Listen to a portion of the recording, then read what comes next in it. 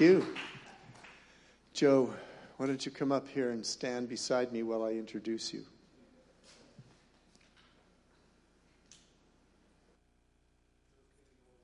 He's a little slow. Joe, it's really funny because when I found out I was going to introduce you, I wondered, how long have I known Joe for? So I got out my calculator. I figured out the years. 26 years. 26 years. We were part of a pastor's group a long time ago. That. Now, were you? Because I met John before that. Yes. Yeah. Yeah, I came with the package. Once you accepted John, you had to accept me. Is that what it was? Yeah. It's been like that for the whole church. Mm-hmm. It's not been easy. So let me tell you about Joe. Actually, you were with Ken at the time, Ken Blue, when I first met you. Yes, I was. Yeah. Man, we got a lot of memories. I know. Joe has been a great friend for our church and a great friend for the Achaia family. Joe introduced us to the RC Aroma. I always get that wrong. RC Aroma people in Africa, unreached people group, and water wells, which we got into in a major way, and you spearheaded those things. Yeah. You've been a great influence on us and a real true friend of the Achaia family. That's why John reached out and invited you to speak today. So we're thrilled that you're here, and it's going to be a great message. Thanks. Lord, flow through Joe to the benefit of every person who's here and every person who's listening. Amen. Amen. Amen. Well, good morning. And Ava, you do seem like an angel. Where are you? Yeah. There you are. I have the privilege of being on staff at a church where her sister, Bella, leads worship. And she seems like an angel and leads like an angel as well as you do. So it's good. I was glad to hear you were leading today. So, let me get this out of the way. I failed to do this last time, but John told me that on my way out, I can pick out whatever car I want in the showroom. And I forgot to do it last time. So if one of you could remind me, I will.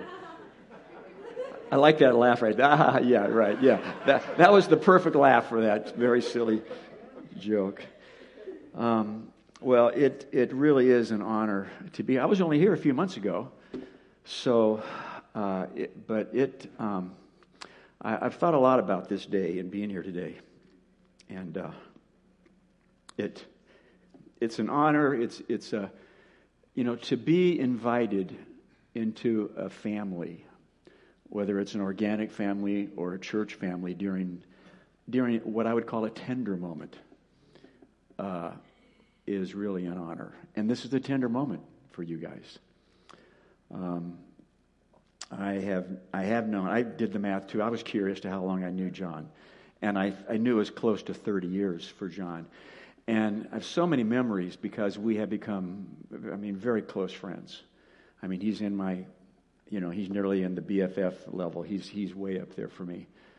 So I don't know if John's listening, John.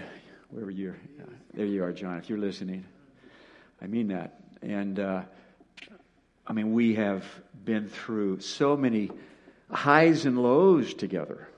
In fact, I still remember, now John may not remember it this way, but it's very clear in my mind the first time I met John, and I was at a pastor's gathering. We were at, I can't think of the name of the church in Poway, and what I remember is John came and he said that his wife told me to come, made me come. Because at that time, John was a little bit of a mess, still is probably. And we just struck up a friendship, and over the years we together for quite a long time led the Inland North County Pastors Prayer Gathering, which has been a great experience, and of course Mark was a part of that. We've been on mission trips together, India initially, and then Ethiopia. You guys joined with us in some mission efforts some outreach church planting efforts that we were doing in Ethiopia. You were one of our significant partners that helped us to do what we were able to see, what God was able to do, was able to through us there. Been through some highs and lows. In fact, I've said this before, but I mean this. It's possible that I would not be in the ministry were it not for John and Mark. Years ago, now 25 years ago, our church went through a church split. Any church split alumni out there?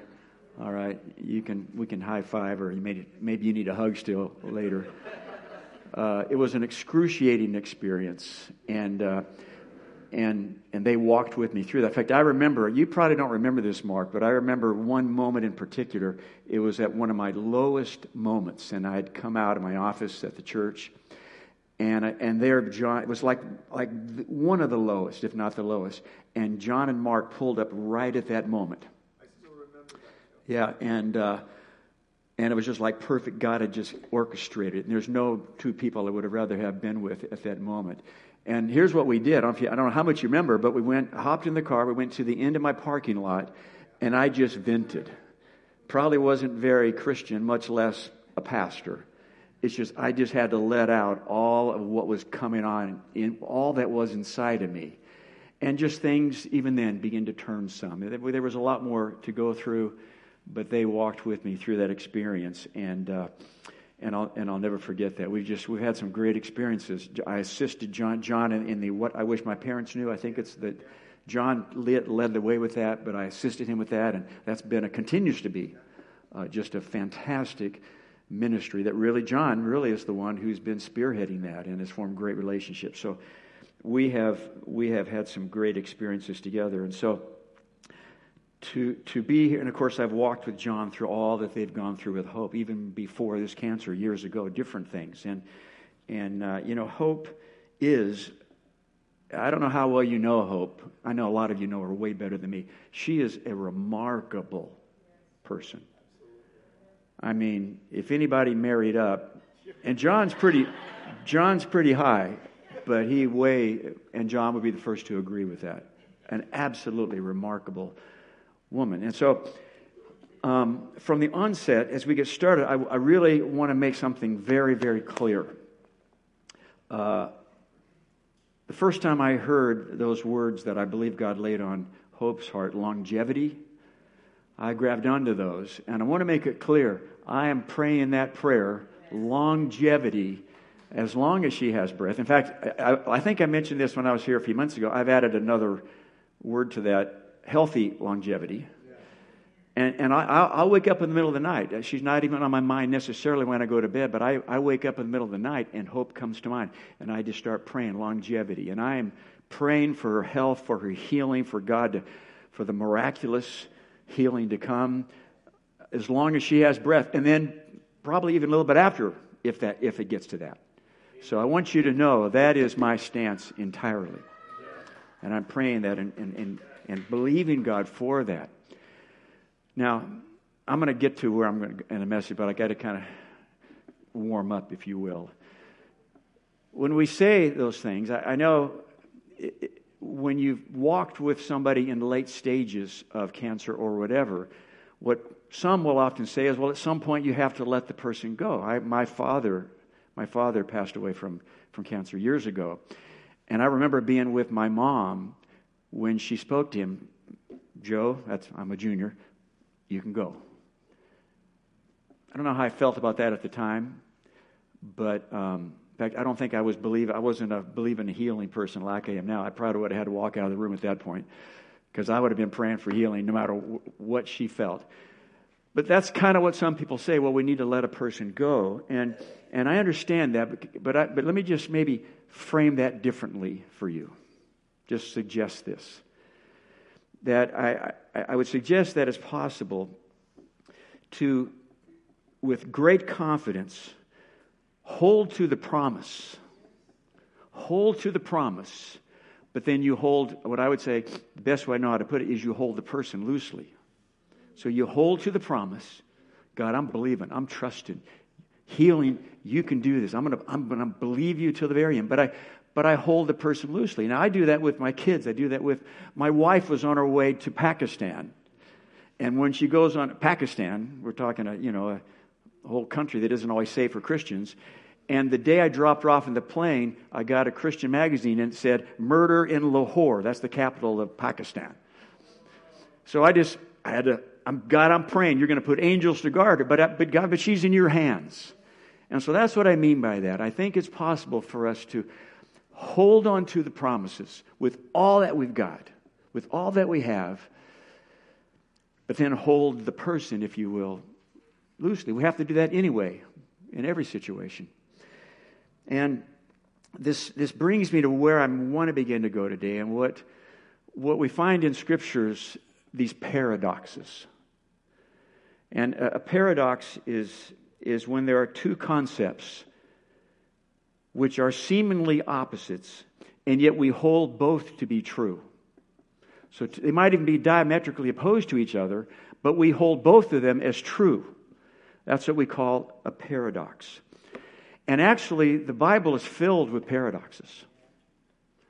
I mean, in our prayer today, I loved the prayer time when, I think it was Ron. Ron, where are you? Is Ron in here? Ron, maybe it was Ron. One of you, anyway, prayed about how there's the suffering yet joy in the midst of it. And that's a paradox. One of my favorite authors, A.W. Tozer. Anybody read A.W. Tozer? Got a few out there. I strongly encourage you. He has a book called The Incredible Christian, and in this book he has a list of paradoxes. I think we're going to try and put them up here because I like you to see. Remember, I was here last time. I don't know if you remember. I had all these quotes. So I love to read, and I throw quotes out when I'm preaching. Well, here's a list of paradoxes that in his book, The Incredible Christian, he says this: the Christian believes that in Christ he has died, yet he is more alive than before, and he fully expects to live forever. It gets better. He walks on earth while seated in heaven.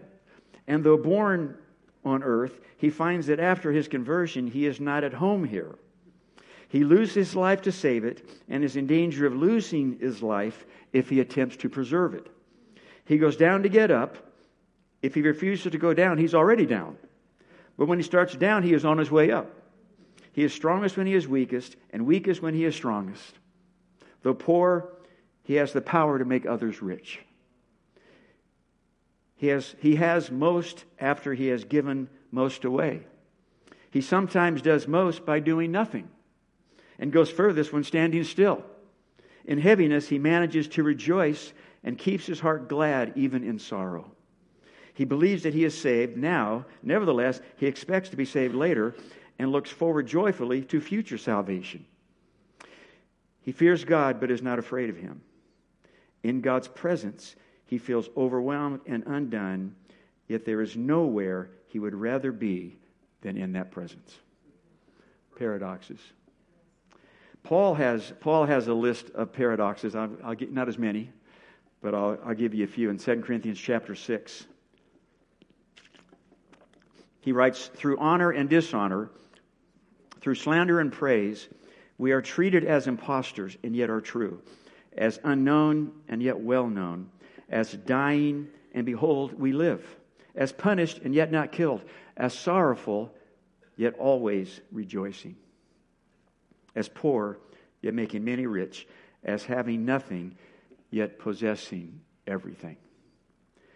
And I want to just, even before I talked to John about what I would share on, it was this passage that I found myself going to today, especially where Paul says those words, as sorrowful yet always rejoicing. That's a paradox. As sorrowful yet always rejoicing. He says that again in chapter 7, verse 4. I am acting with great boldness towards you. I have great pride in you. I am filled with comfort. And then he says this, in all our affliction, I am overflowing with joy. There are two primary themes that run through the book of 2 Corinthians more than any other, and it's the theme of sorrow and joy. And I would say there's sorrow, but on top of that is joy, but they both run together. How many of you get that? I say, you know what, I totally get that. I do. I absolutely do. I can honestly say that as I look back at my life, my most difficult times concurrently were my sweetest. And it doesn't make sense. You can't really explain it. I mean, we can. I'm going to get to that in a moment. But from the standpoint of the world, from rational, logical thinking, it absolutely doesn't make sense. It is a paradox of the most extreme kind. One of my favorite pastors, he's now gone to be with the Lord. Most have probably never heard of him, Undone. But when one of his sons was an young adult, committed suicide. And I'd followed Ron's preaching for years, and several months later, he gave a message kind of sharing his journey, what he'd been through. And he said these words, it's all I remember, but I never forgot it. He said this, I have never experienced so much sorrow, but I've also never experienced so much joy. Now, that's almost beyond the pale. I mean, how can that be? But here's what this does. When we can live in this kind of paradox, sorrow and joy at the same time, it enables us to be incredibly authentic. Because we don't have to sugarcoat our pain. How you doing? I'm doing terrible.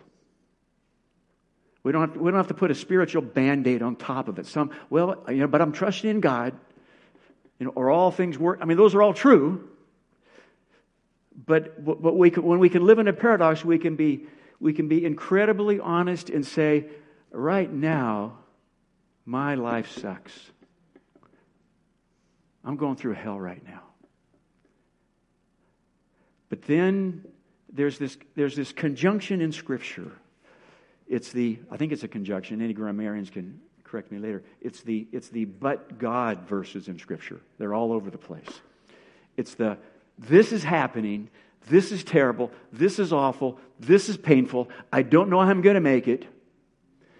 Then it says, but God. Amen. One you would know well. In times past, in the lust of our flesh, fulfilling the desires of the flesh and of the mind, were by nature the children of wrath, even as others, but God who is rich in mercy. It's the but God's. And so we have these paradoxes. So how can, and I'm homing in on the paradox of joy and sorrow specifically today. How can this be? Now, as I go here, I'm well aware I am preaching to the choir here. There isn't a thing I'm going to go to here that you already know where I'm going to go. But sometimes if you follow sports, if you played sports, when a team is struggling and just not accomplishing what they should, what does the coach do? They say, we got to go back to the basics. We got to go back to the foundations of what it means to pass a basketball. And they start doing these just passes, just dribbling. Or whatever the sport may. I play basketball, so that's the one that I go to.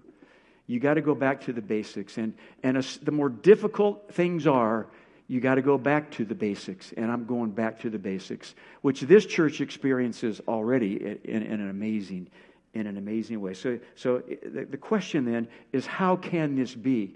How do you experience sorrow and joy? How can they merge? How can extremes? How can a Undone even begin to say, I've never experienced so much sorrow and I've never experienced so much joy? How can that happen?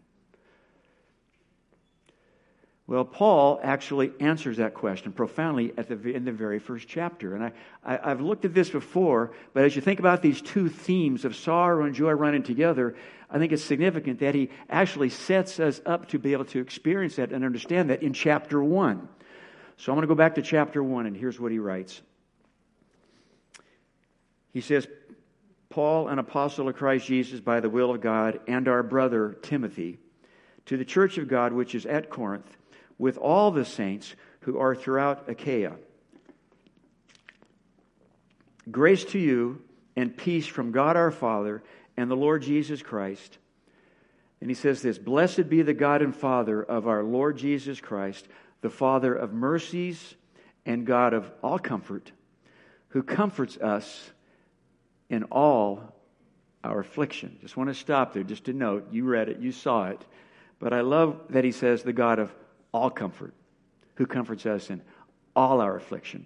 Not some, not even most, but all. All.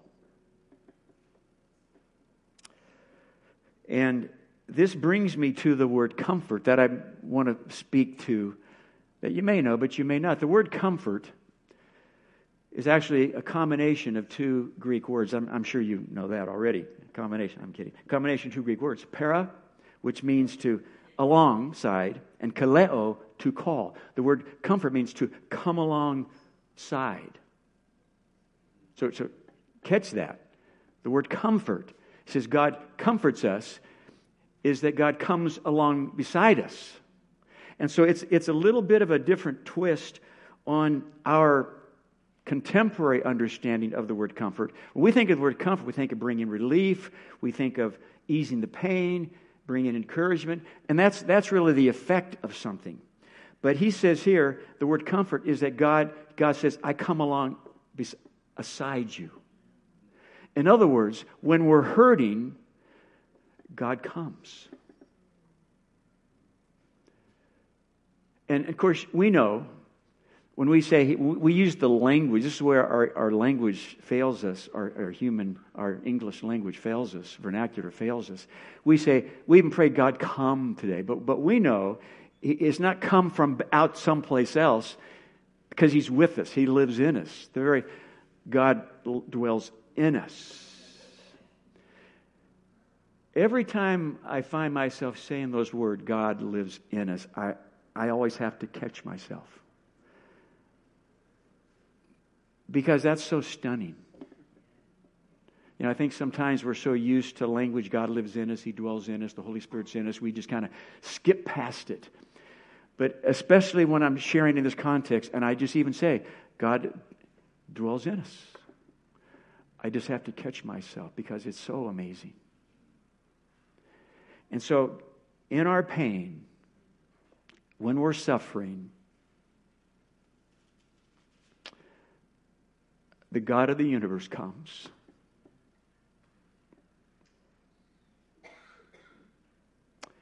I mean, He comes to us. And He's with us. The greatest thing I would say about being a Christian isn't that we get to go to heaven when we die. That's pretty good. It's that every day, every time I wake up, every step I take, every thought I have, Jesus, God, is with me. I mean, that just... Thank you. God, I got one over here. Would you come... Every time I preach, I'm going to bring you with me, okay? Yeah, no. Yeah, you're blessed. Well, actually, I told John, I told him, I said, I've been here several times. I love preaching here because you guys, you are like sponges, and that's not always the case. Makes it easy. Some of us are a little noisier in our sponging, and God bless you. But God comes. He's there. He's with us. And that's the promise, isn't that He's with us, but He doesn't stave off everything. But He does say, I'll be with you. I'll be right there. One teacher says this: Jesus does not come to explain away suffering or remove it. He came to fill it with His presence. And you just can't overstate how awesome that is. And we need to see this not merely as some theological truth to embrace. It is a theological reality. But we need to embrace it as a real experience. I grew up as a Southern Baptist, which means we taught the Word, but we missed some, I would say. And when we began to move into what I call my glory of God season, I began to talk about experiencing the glory of God. And I had some of my folks weren't comfortable with that. And, well, they really had no choice because we began to experience God's presence. And the presence of God, yes, it's a theological truth, but it can be experienced. And you can't explain, because you can't entirely explain it, because it's not really even a feeling. I mean, there are feelings that are associated with it, but you can't explain it. But every one of you know what I'm talking about. That experiential presence of God as He comes to us and we experience Him. Now, I could be labeled, I'm going to go a little further with this. I could be labeled as a man of the Word, which means this. I turned 70 this past year. I've spent 50 years preaching and teaching. God called me to preach when I was 20. And I've been preaching ever since. And I've been through 4 years of Bible college, 3 years of seminaries, and love the Word. I'm in the Word every day. And I absolutely love the Word. But, and when during difficult times, we go to the Word. We go to the Word. Hey, you guys, old friends, old New Hopers there. We go to the Word, and we're looking for a poignant truth, right? And God brings His Word during difficult times. But I want to make a distinction.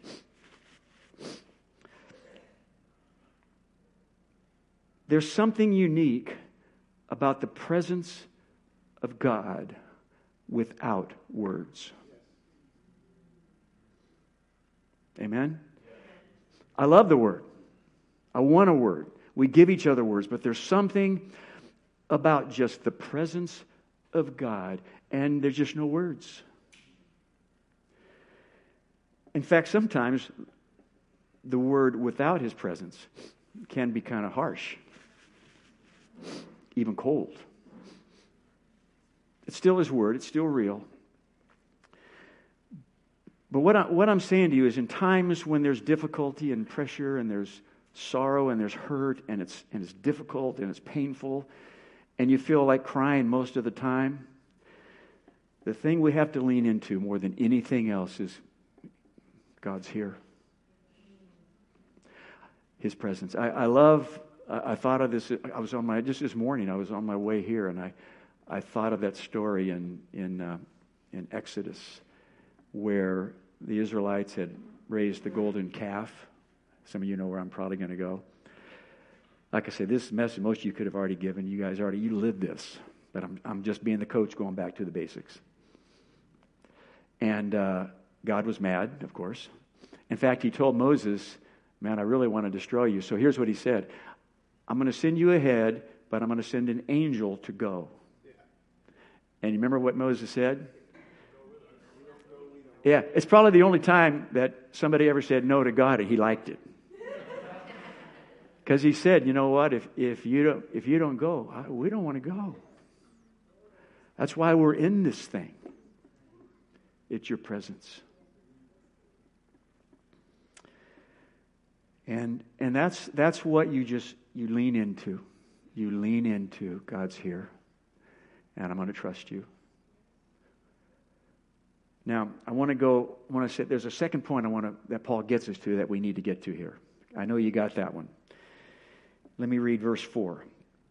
He says, "Who comforts us in all our affliction, so that we will be able to comfort those who are in any affliction with the comfort with which we ourselves are comforted by God. For just as the sufferings of Christ are ours in abundance, so also our comfort is abundant through Christ.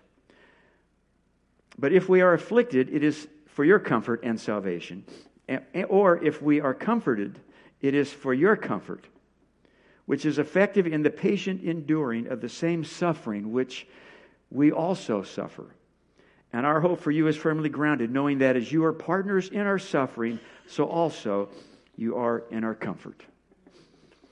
And I love this because Paul says, I'm being afflicted. In fact, he goes on to say he despaired of life. I'm hurting. But God's comforting me. And then he says, and so now I can comfort you with the same comfort that God gave me. And just what I simply want to emphasize is that as we go through suffering and pain and sorrow, it's obvious the point, we're equipped. It's the best seminary in the world. There's an equipping that takes place when we're comforted. I remember when I mentioned my dad, when he contracted lung cancer. And I was very, very close to my dad. And when he had his first chemo treatment, and I've been to other chemo treatments, but this was the first one. I don't know why it was the way it was, because I don't know if it was some kind of thing that we did. I didn't know if he was going to live through the chemo. I don't know if there's a reality, but it's what I thought. And then what made it worse, they brought us into this room that had all these machines. I don't know if that's the only time I've ever seen it like that. All these machines. It was kind of dark, and it was just me and him in there, and I was watching, and I was just on the edge of my seat the whole time, concerned about what would happen. And I went home from that experience, and I did something that some people might have thought strange. I got on the phone, and I called every person I could think of in my church who had gone through chemotherapy. And I just said, I'm so sorry. I had no idea what you went through.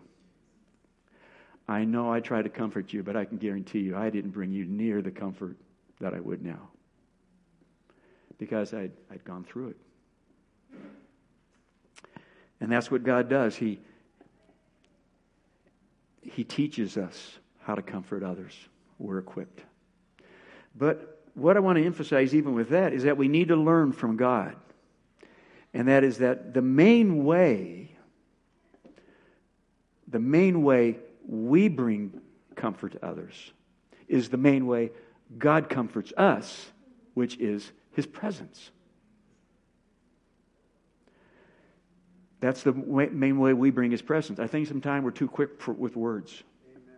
In fact, a lot of times we're too quick with words. How many of you say you've been on the other end of that? I know you love me. I know you mean well, but I need you to shut up. Amen.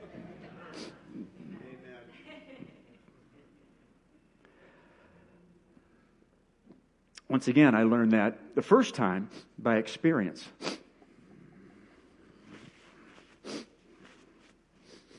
It was my first staff position as a youth pastor. I was 20.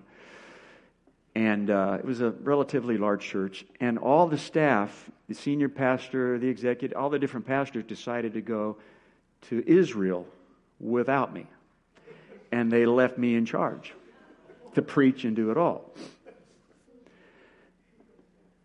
And I got a phone call that one of the young men in our church, about 17, 18, had gone out on a boat off the coast here of San Diego, and with his friends, and the boat died, and they were out there a long time, and at some point, you could see the land. It can be very deceiving because it looks closer than it really is. And he had a surfboard in the boat, so he decided, I'm going to hop on the surfboard and go get help. Well, a few hours later, they found the boat. They never found him or the surfboard. So I get this phone call, and I know I got to go see the family. Well, I'd never gone through anything like that before. This was my first challenging pastoral situation. I called my father-in-law, who was a godly deacon in the church, wonderful, caring man, and I said, Jim, I really think you ought to go. And he wisely said, no, Joe, you need to go. He didn't even go with me. So all the way over there, I'm thinking, what am I going to say? What am I going to do? How do I do? I had no clue. And I got there, and as far as I can remember, I didn't say a word. I just sat in the living room with the family. I don't know if I said anything. I didn't know what to say. I at least knew not to make something up. I may have. I don't think I did. But I just sat there. That's my recollection. I just sat there. In fact, I know, because I remember thinking later, I just was there. And what struck me is later on, the family spoke to my in-laws and said, man, Joe was amazing. He brought so much comfort to us. And all I knew is I just showed up. And I learned that it's our presence. I can think back, I'm thinking now of our church, my first trauma as a pastor. I started New Hope Church in 1981, and about 3 years into it, we were going through a thing we call the Constitution process. Anyway, it's a whole little deal. But we were setting out our bylaws, and some of our traditional Southern Baptists didn't like the direction we were going because I was a little bit avant-garde in how I did things. And next thing I know, they were writing letters to the congregation. They were having meetings behind my back. I was 31 at the time. Now, mind you, in my culture growing up, when you're going to be a preacher, it means you're one of the young leaders in the church. We were called preacher boys. And you were like the golden child. I mean, nobody had ever criticized me. I was the golden child. And this was my first experience in a church where people were after me. And it broke me. It just tore me up. I mean, I got physically sick. I literally read my sermon because I was so sick. But back then, I didn't know you didn't have to show up every service. That wasn't allowed in preachers in those days. At least I didn't think so. And I'll never forget, once again, one of my lowest, Ken Gowan. Some of you may know Ken. You guys know Ken. At least you do, Brian. He was one of my leaders in the church. I think he might have been on staff at the time with me.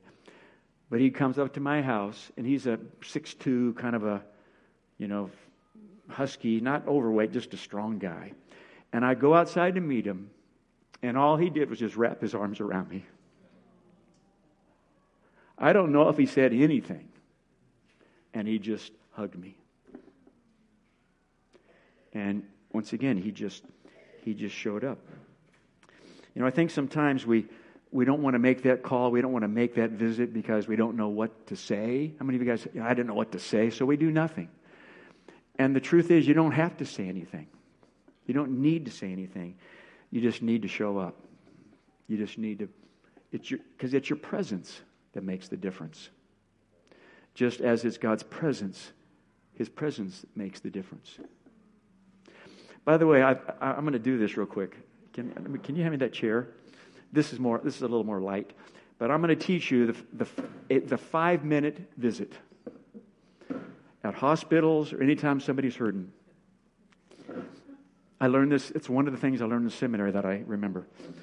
Usually when you go to the hospital, first of all, when people are really sick, they don't want you to hang around. They make themselves stay awake because they don't want to offend you. And they don't really want to engage in a lot of conversation. And a lot of times we don't know if we really want to be there. So we get there, we're fidgety, we're looking at our watch, we're going like this, and we may stay 30 minutes or an hour. But because we look like we're in a hurry, it looks like we're in a hurry. So when we go, people think, boy, they weren't here very long. So here's what you do. Here's the 5-minute visit. You go and you just go like this, and you just sit back and get as comfortable as you can. You look like you're going to stay there a while. And you just listen and you smile. And in about 5 minutes, you know what? It's so good to be with you. Can I pray? And you pray, and then you go. And it'll feel like you've been there a long time, but you weren't. So there you go. The 5-minute visit. I've done that so many times in hospital visits. But it's just that you showed up that made the difference. And so God equips you. But I want to say one more thing, then I'll be done. Not only is God equipping you as an individual, is that especially Mark and I were talking before the service, and he mentioned something. It's one thing when a church family member goes through the kind of thing that Hope and the Ator family is, but it's another thing when the pastor is, because you do go through it together. You journey it together in a unique way. And I think your church would, no matter who it was, more so. But you go through it together, because what God is doing right now and has been doing in your church, He's not just equipping individuals, He's equipping the congregation. You guys are being equipped to be, and are equipped to be, a genuinely caring body. One more little story. When New Hope was 3 years old, one of the leaders in our church, his name was Don Wilson. He was this wonderful, probably one of the most servant-hearted men I've ever known. He was an executive at General Dynamics, which used to be here years ago. Anybody remember General Dynamics from a long time ago? He was an executive at General Dynamics, just a powerhouse of a guy, but just a servant. And we became very close, and one day I was trying to get a hold of him, couldn't get a hold of him. His wife was out of town, called 2 or 3 days, and goes, something's not right. So I went to his house, knocked on the door, turned the knob, it was unlocked, went in, and I heard some moaning. He was in the back in his bedroom. He'd had a massive stroke. So we called the hospital, or called the emergency. It was in his brain stem, which is one of the worst places you can have a stroke. And they told us he only had a few weeks to live. But during that time, our congregation, we just camped out at the hospital. I mean, just every time you go, New Hopers were there. Now, over the years, New Hope had many of its faults. But we did have a reputation, I believe, from what people said, of being a caring, warm, loving congregation. And I really do believe that was birthed through our experience with Don Wilson. It changed us. It transformed us. We learned how to be a congregation that cared for people. And God's doing that with all of you, has been doing it. And I just want to say this. I have followed this, what the Tozers have gone through for pretty closely for many. I call John every couple of weeks, how's it going, what's happening? And I'm constantly praying. And I just want to say, you guys have been remarkable. You really have. And again, I'm praying for Hope's healing. But whatever happens, this congregation is a special congregation. We live in a world where people are hurting and suffering and pain and just mounting. And this world needs people like the gathering place. And God is equipping you to be that kind of congregation. And especially you're well equipped because you already lean into the presence of God. And so I just leave you with that, what you already know. During this season, just continue to do what you already know. Just lean into the presence of God. And you'll experience the paradox, whatever God does. You'll experience the paradox of pain and difficulty. And I'm praying for exhilaration through healing. But even through the suffering you've gone through, you experience the joy of what you've had to go through till now. And God will use you to make an impact in the lives who touch this place. I need to say one more thing. I've seen this. I experienced this at New Hope. A lot of times when a church goes through a difficult, trying time, when that season is over, and there may not be any here, but I saw this happen at New Hope. When that season is over, some people leave. And I never could figure that out. I go, wait a minute, you were here when it was difficult. Why are you leaving now? And it's like, well, because I stayed because, I needed to. But what I want to say to you is, don't leave. There's even one of you who would consider that. Remember what I'm saying to you. Because you want to be here to be a part of this congregation that God uses to comfort and encourage those whom God will bring to you in the days ahead. Well, I'm going to pray, and then I think we're going to worship and experience His presence a little more. Ava, why don't you come on up? Let me pray. Father, we just want to bless you and praise you and thank you that you are here, you are with us, that you've chosen through the death of your Son to be Emmanuel, the God who is with us. In Jesus' name, amen.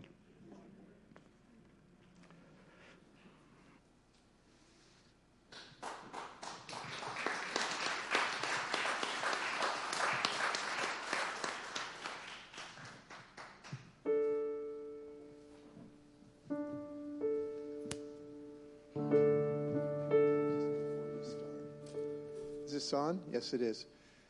I had a sense for how we apply this message. And it's so simple. You're going to sing Holy Spirit song, right? which is an invitation. They're seeking his presence, but it's an invitation. Come and fill this place. And whatever you've come here today with, if you came here needing comfort, we want you to take up this opportunity. As the song is being sung, and if the prayer team could come up, that would be good, our prayer people.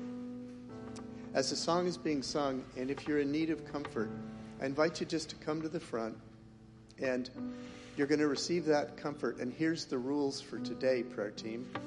You don't say a word. Okay? You just put your hand on their shoulder, and you just be there for them. And let God do the comforting. Let him do the presence and the peace.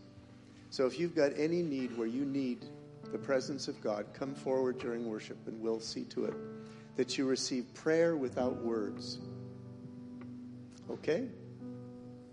Let's do it. There's nothing worth more that could ever come close. Nothing can compare. You're our living hope. Your presence, Lord.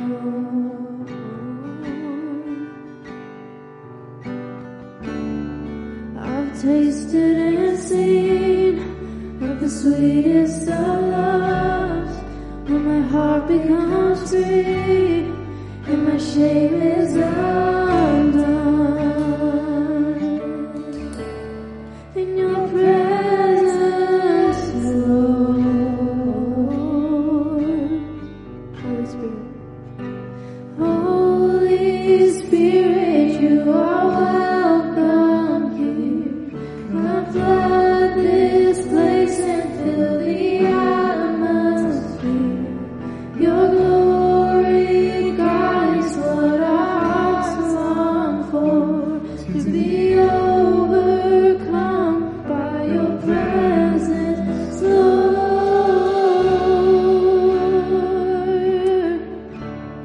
Your presence, Lord. There's nothing worth more. There's nothing worth more that could ever come close. Nothing can compare. You're our living hope. Your presence, Lord.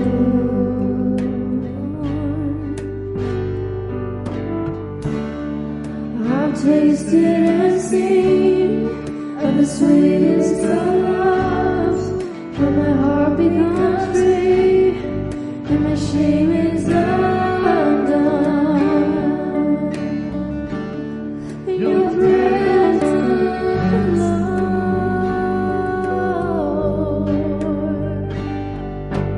Holy Spirit, you are welcome here. Come flood this place and fill the atmosphere. Your glory, God, is what our hearts long for.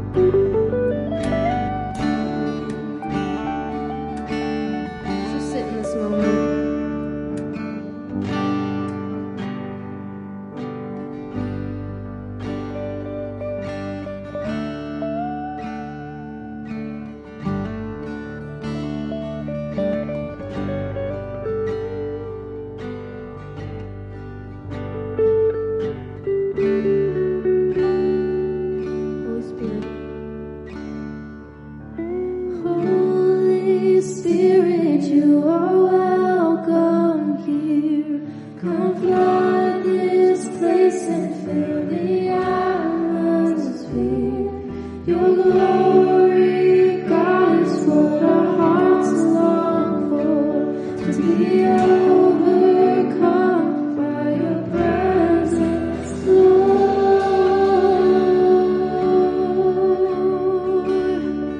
Your presence, Lord. Presence,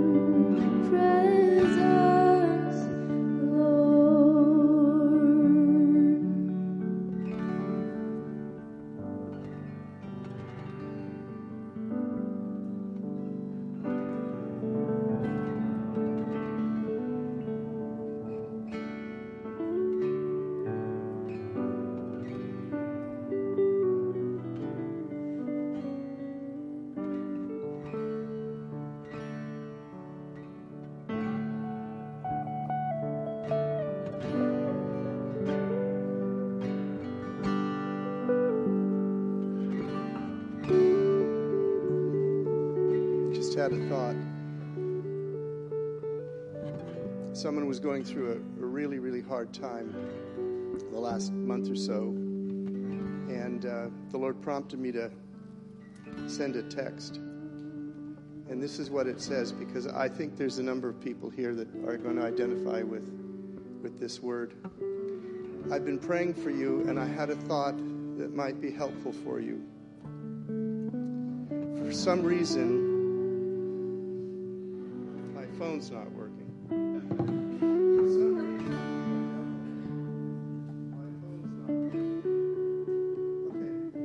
I've been praying for you, and I had a thought that might be helpful for you. For some reason, many Christians walk away from God when they're in a crisis, especially one that involves their own bad choices. I think they do this because they wrongly believe that they can't come to God until they fix their mess.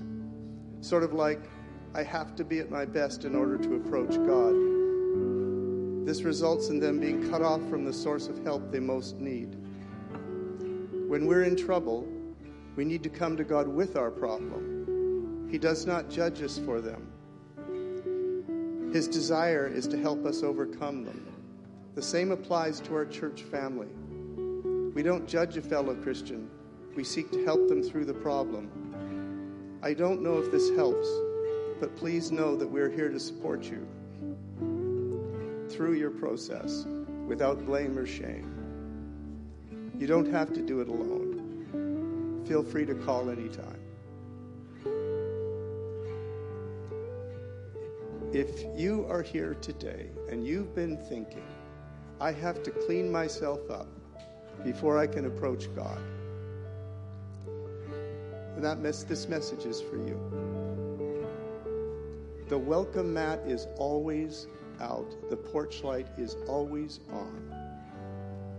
Stop running away from him when you're in trouble. Start running to him when you're in trouble.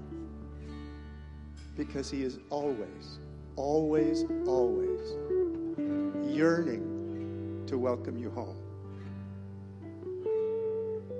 Because above all things, he's your Father. And he's the best Father ever.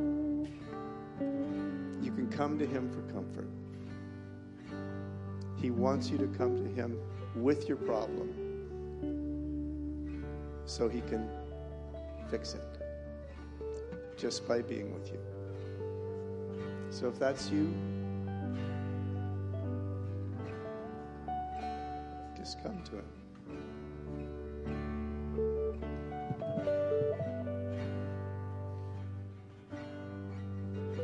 If that's you, come get a hug.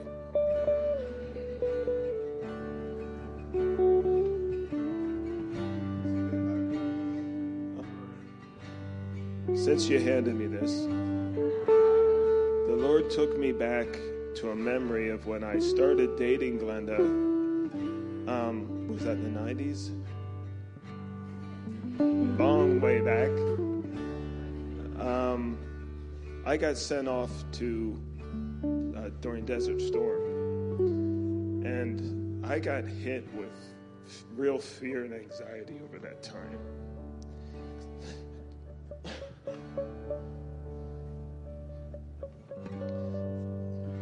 Just met the love of my life, and I had to leave her back here. And I just knew someone would come and steal her away, or, I didn't know how long we'd be gone. And but she sent me a card every day. And in one of them it said, "Don't worry. Worry and fear is like a rocking chair. It's something to do, but it will take you nowhere." I just got the impression that maybe some of you guys have been sitting in the rocking chair, worrying.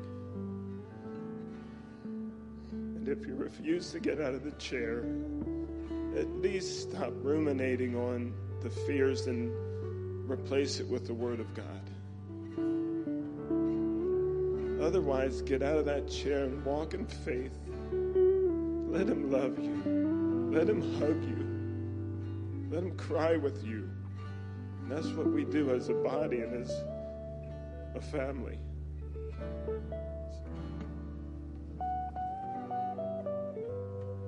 Just one more invitation. If that's you He's talking about, come forward and get prayer. If you're the one I was talking about, come forward and get prayer.